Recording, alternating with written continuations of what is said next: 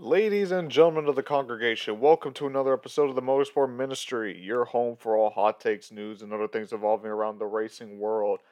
Today's episode is going to be talking about Richmond Raceway. Will this weekend's race return the track back to relevance? Then we're going to go a little farther deeper into a motorsport problem as a whole, talking about how when you criticize a series, it doesn't necessarily mean you hate it. And then we're going to finish off the episode with our best bets of the week. So without further ado, let's get started by talking about Richmond. A track who for the past couple years has technically is a short track, but if you were to ask a lot of fans, they would basically say it's a short track in name only. There really hasn't been any real memorable moments from Richmond Raceway, really since the 2016 spring race, where Kyle Busch and Carl Edwards, they were duking out for the win, and then coming out of turn 3, Carl Edwards bumped Kyle Busch out of the way and then managed to win the race. It's funny because really ever since that race, can you really remember a race from Richmond? I mean, let's be honest. Let's go through. Now, I remember each race just because I remember basically any race. If you were to tell me, name me a race from this season and, give me a memorable moment, I can do it, but most fans probably won't be able to. At least the casual fans. So, 2017 season, I think the most memorable moment that came out of those races was the fact that Joey Logano got encumbered. That's not really a highlight. 2018, you can't really remember that much. I mean, Kyle Busch coming back from like in the 30s to win both races. 2019, Truex sweeping the races. 2020, nothing really happened in those races. And then 2021, I guess you could say that Alex Bowman managed to get by Denny Hamlin for the win. Other than that, there really hasn't been any memorable moments from Richmond since 2016 race. The next gen does look to change that, however. I've talked about how with the bigger brakes, it will probably equal to more dive bombs going to the corner, meaning more beating and banging, and it's going to allow a little more driver input because since it is a shorter track with less aero dependence now with the next gen car, you're going to see a lot more driver skill have to take place, especially with the track with such bad tire fall off as Richmond Raceway. So because Richmond is also kind of just like a really controversial track in the sense of you don't really know what kind of racing you want to get out of it just because it's such a different short track compared to others. I went over to Twitter and I asked if I basically tweeted this. I have a question with the chance for your answer to appear on the new Motorsport Ministry. What do you as fans want out of racing from Richmond? And I had a couple of responses. So I'm going to read them out over here. We'll start off with at Pit Violation. Pit Violation says, for fans to stop hitching and just enjoy. We'll get to that, that kind of concept in the next segment, but I'm pretty sure what he's talking about is how NASCAR fans, it seems like they just do nothing but complain. Then let's move on to my good buddy Johnny on the Track from Johnny on the Track podcast. He said, good, hard, competitive racing. Richmond can deliver. It has in the past. And of course it has. I mean, you just look at the previous races from the early 2000s to the late 2000s to even, like I've stated before a couple times, the 2016 Richmond race. Then we'll move on to my other buddy, NASCAR Opinion. He says, racing. I just want actual racing. Make it a short track again. And then if you go into his replies, I'll include his as well. At Ryano H70, I apologize if I butchered your name, he said the Pontiac Excitement 400. I don't remember that race too well, but I'm pretty sure it was a pretty good Richmond race. And to end it off, let's go with my other buddy, Vanilla Waffers, aka Tyler V33 from the Field Filler podcast. He says, I want to see more of a short track style of racing. I feel like this race has lost its mojo with the Gen 6 era. When it's all based on pit strategy, it can be a lackluster race. And it's understandable. I mean, don't get me wrong. Having strategy in racing obviously is going to intrigue the race a little bit. It's going to give that little extra spice. Especially because the casual fan, they don't really think of racing as a strategic kind of sport, which obviously it is. But when you can barely pass, and you basically have to rely only on strategy, it doesn't really help, especially because strategy only comes maybe once every 50 or 60 laps. So for the rest of the laps, you're kind of just watching cars just ride around with no passing going on whatsoever. So all kind of delving, except for the first one, all basically kind of rooted in the same kind of concept. We want Richmond to race like a short track again. Now here's another question I have. What do really we consider as short track racing? Do we consider it just racing with tracks that are just a mile in length or even smaller than a mile in length? Or is there something else to it? I've jotted down 4 key things that I consider when we're talking about short track racing. I think for it to be short track racing, you need to have low speeds. I talk about 100 miles or less going into the corner, or when you're in the corner, I should say. You got beating and banging side by side. You got close quarters action, which will obviously produce beating and banging because the drivers are so close to one another because of the low corner speeds. And you want the whole race to basically be dependent on 90% driver skill. You want as little to no aero dependence whatsoever. If you have aero dependence on the track that's less than a mile long, that's how you know you have a problem. Just look at the 2019 short track races like at Martinsville or Bristol or Richmond. We know Richmond can deliver this. It has in the past. I'm going to stop talking about the 2016 race, even though that was a fantastic race. But even look at the 2019 spring race. Yeah, the race was kind of a dud, but you had 4 cars under a second for the win. And this was with the high spoiler where, trying to pass was basically non existent. Or even look at the previously mentioned Pontiac Excitement 400. Or look at the 2014 race in the spring. Richmond can deliver this. Now, with the introduction of the Gen 6 and how aero-dependent that car was, it did hurt the track more than others, especially because Richmond is a little bit longer. It's about 3/4 of a length. You do have a smidge of aero dependency that's involved. So when you have such an aero-dependent track or aero-dependent car like the Gen 6, it's going to hurt a track like Richmond. But so far, we're 6-on-6 on next-gen races. The Daytona 500, Auto Club, Las Vegas, Atlanta, Phoenix, COTA. All were fantastic races that we can all say probably were improvements of the race of previous races last year. So going to Richmond, the race has a lot of momentum. This race coming up could bring Richmond back to relevance. It could make Richmond a true short track again. The whole argument of we only have 3 short track races of the year now, that could potentially be cut out of the equation depending on how good this race does. As long as we have true short track racing, like I talked about, beating and banging, driver skill, close quarter action, we can bring classic Richmond back to NASCAR. And let me tell you something. Richmond is such a finesse track. It's honestly a little more of a finesse track than Bristol, in my opinion, when it's not covered in dirt. So if you have a fantastic Richmond race where you can especially promote more of the driver skill than ever with this car, I think that's going to do wonders. Do I think we're going to get that? I think so. We've had such, this car has been such a handful for drivers that a track like Richmond, we have so much tire fall off, I think it's going to do wonders with the next gen car. So this race coming up this weekend, we're really going to see how Richmond is going to race for many years to come. And this is really going to determine, are we going to see the old Richmond back? Or is it just going to be the same argument for the past couple years, the same about decade, where it's just Richmond isn't really a short track, but we'll have to wait and see to find out. So let's move on by talking about criticism. Criticism, as everyone knows, is something that it comes with everything we do. Criticism could obviously be both good, obviously could be both bad. Whether that's your job performance, like for example, I know I've had many criticisms for my job performance, obviously both good and bad, as I'm sure pretty much everyone on the planet has had as well. But just because you receive or give criticism, it doesn't mean that you're spreading hate. There's this false sense out there that, if you criticize something, that you hate it. If you criticize it, it's just hate, and that's that. They're not the same thing. There's a difference between criticizing something and hating something. So when we criticize NASCAR, IndyCar, Formula One, or if you want to dive in further, criticize the drivers of the series, it doesn't mean that we're trying to spread hate for the series or the drivers. I'm going to give you guys a couple examples for you guys to see what I mean. NASCAR.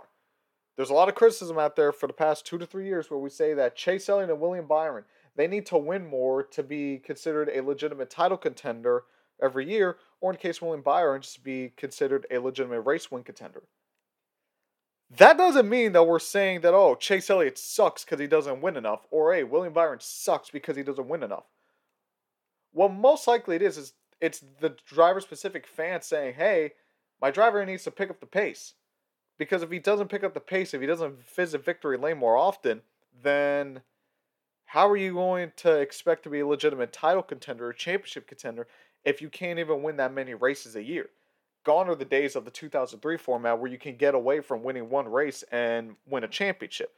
With a format like this, where winning is end all be all, you need to win at least 5+ races a year to be considered a real title threat. Another one, NASCAR needs to get rid of stage cautions at road courses. You'll have the people say that, oh, it's just fans complaining because they don't like stages, so they're just finding another reason to complain. Not necessarily. How many people have said that they don't like the strategy where either you win a stage and you sacrifice a chance to win a race, or you don't win a stage, you pit, so you have a better chance of winning? Kind of takes a lot of the strategy element that was so fun at road courses during the pre-stage era. So fans, they want to see that again because they think it'll help improve the sport when you have multiple different types of strategies as opposed to just one or two throughout the entire race. It doesn't necessarily mean that they hate it, it just means that they're trying to give some feedback that they think can improve on the sport. Let's move on to IndyCar. This one is a criticism I've had pretty much ever since I started watching IndyCar. The marketing needs to improve massively. If you look on Twitter with like David Land, for example, he goes back and forth all the time saying how IndyCar's marketing is just hot diddly garbage. But that doesn't mean that he hates the sport. He's probably a bigger fan of the sport than the executives of IndyCar are of the sport. But that doesn't mean he hates it. He's just trying to give criticism, feedback, what he believes is going to help improve the sport drastically because he thinks that there is a weak point and he wants to fix said weak point. Another one, you should not have two races at the Indianapolis Motor Speedway road course on the calendar because you're going to burn out the fan base from going to Indianapolis 3, 4, 5 times a year, and you're going to have less of an audience. Yeah, you're going to have the Indianapolis 500 audience, but for the two IndyCar road courses, you're going to have maybe 50-50, whereas suppose you only have one, you can have that full 100. But that doesn't necessarily mean they hate the road course. That just means that if you want to get more bang for your buck, take one off the schedule and maybe give it to a more diverse track or a different track on the schedule. Formula One, the Saudi Arabia track Jeddah is a dangerous track. That's not trying to say pick on Saudi Arabia just because it's a track in the Middle East and because Formula One is only there because of money. They're saying that because they've seen the incidents with Max Verstappen and Mick Schumacher. They're trying to take the driver's health into account with this track. They're not just saying that because they hate Jeddah. They're saying that because they have the driver's well-being in mind. And another one is DRS is too powerful. That doesn't mean that they hate new inventions for Formula One. That doesn't necessarily mean that they don't want to see more passing. They're saying that because they want more organic, natural racing. They don't want drivers to have to be so reliant on a gimmick just to make a pass. So, and the funny thing is most of the folks who have these criticisms are hardcore fans of the sport. They want to see the sport succeed more than others because they dedicated their whole lives to it. If they hated the sport, number one, they probably wouldn't say a thing if they felt like the sport is screwing up. And number two, they probably even wouldn't know if the sport is screwing up because they wouldn't watch, period. I mean, if they don't enjoy the sport, if they're not hardcore fans or really just fans in general, and they see criticism, they're probably not going to watch. They're going to spend their time watching something that's more worth their time. But because they consider this sport worth their time to invest their whole lives and money into, of course they're going to have criticisms because they want to see it succeed. So rather than saying that they're just hating on the sport every time they have criticism, maybe take their criticism a little seriously. For the most part, at least. Now, if it's like, for example, a NASCAR fan from Facebook, then I wouldn't recommend taking that kind of fan so seriously. If you've seen NASCAR fans on Facebook, God help your soul for what you're witnessing. But the biggest vocalists are the ones that care. The biggest vocalists are the ones that want to see them succeed. Because they don't want to see their sport fall into the ground. No one does. Like, if you want to have a stable family relationship, but you feel like one side of the family isn't doing their part, you're going to speak up because you care. If you didn't care, you wouldn't say a damn. If you want to do good at your job, but let's say you're a manager at a job, and you see your employees slacking off, doing jack diddly squat. If you care, you're going to speak up. You're going to say, hey, get off your ass, let's go to work, because you want to see the business succeed. If you didn't care, you just let them do their shtick, Just leave them alone. Let the business fail. You don't care, so you're not going to say anything. So if you hate it, you don't care. We've already established that. But that doesn't mean all criticism is based on hate. Most criticism is directed from fans who care about the sport and they want to see it prosper. Again, if they didn't care, they wouldn't say a damn thing. So rather than bashing fans who have a criticism, how about we maybe listen to them, take them a little more seriously, hear what they have to say, and maybe they do have a point, and we as fans as a whole can start to really see that. Because that's one of the reasons why there's such a big divide in the racing community in general.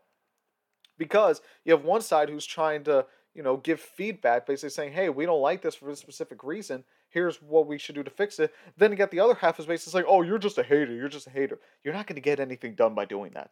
You're just going to be stuck in this limbo where it's just constant argument back and forth, back and forth, and back and forth, and nothing's going to get done. The only thing that's going to get done is that motorsports is going to keep going down and down and down until we can finally, which we are, to be fair, we are starting to trend in that direction where you do see less people that are saying, oh, you're just hating it to hate. And they're finally starting to open their eyes. They're finally starting to see that, okay, let's take what they're saying into account.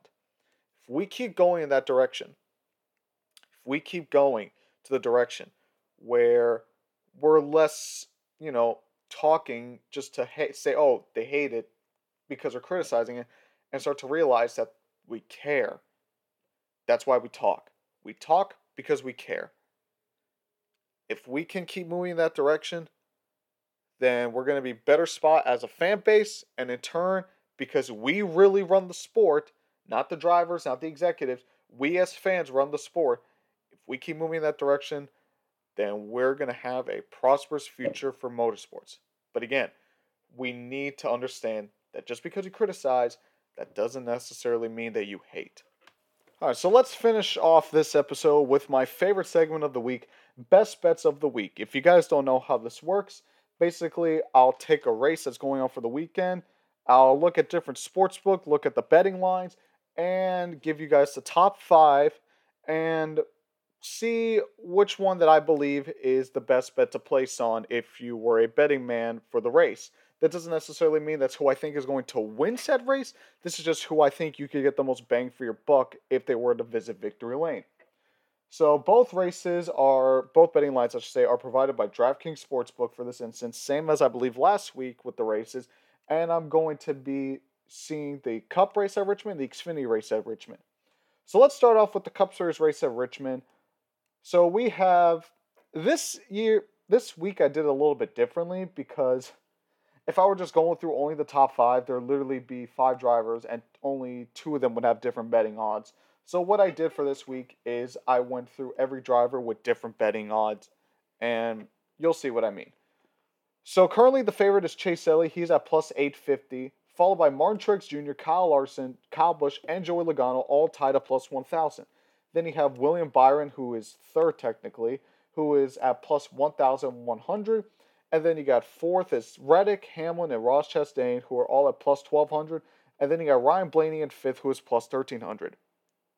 I'm just gonna say this right now: Ryan Blaney being at plus 1,300 is a horrendous pick because Ryan Blaney and Richmond is like apples and oranges. They don't go; they're completely opposite.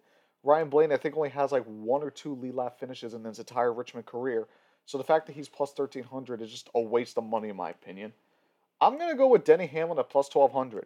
I know Toyota's been struggling, but Hamlin, when he's not making a mistake and he's not in the back, he's consistently up front. We saw that at even Circuit of the Americas. We saw that at Las Vegas. We've seen that at tracks where if Hamlin is up front, he will stay up front. So at plus 1,200, I like that bet. I think Denny Hamlin at plus 1,200 to win at Richmond, a track that he has 3 wins at, is a great bet to place on. And let's move on to the final race, the Xfinity Series race at Richmond. Ty Gibbs, Noah Gragson, and John Hunter Nemechek are all favored by plus 550. They are the favorites, followed by Justin Allgaier and Josh Berry, who are at plus 650. AJ Allmendinger is plus 700. Ryan Preece and Daniel Hemrick are at plus 1,500, so a pretty big jump, honestly. And then you got Sheldon Creed, Sam Mayer, Landon Castle, and Brandon Jones, who are at plus 2,000. I'm going to go with John Hunter Nemechek at plus 550. I don't really like picking favorites, but this is a track John Hunter Nemechek is very good at. Again, Toyota very strong at Richmond. John Hunter won the Truck Series race here last year.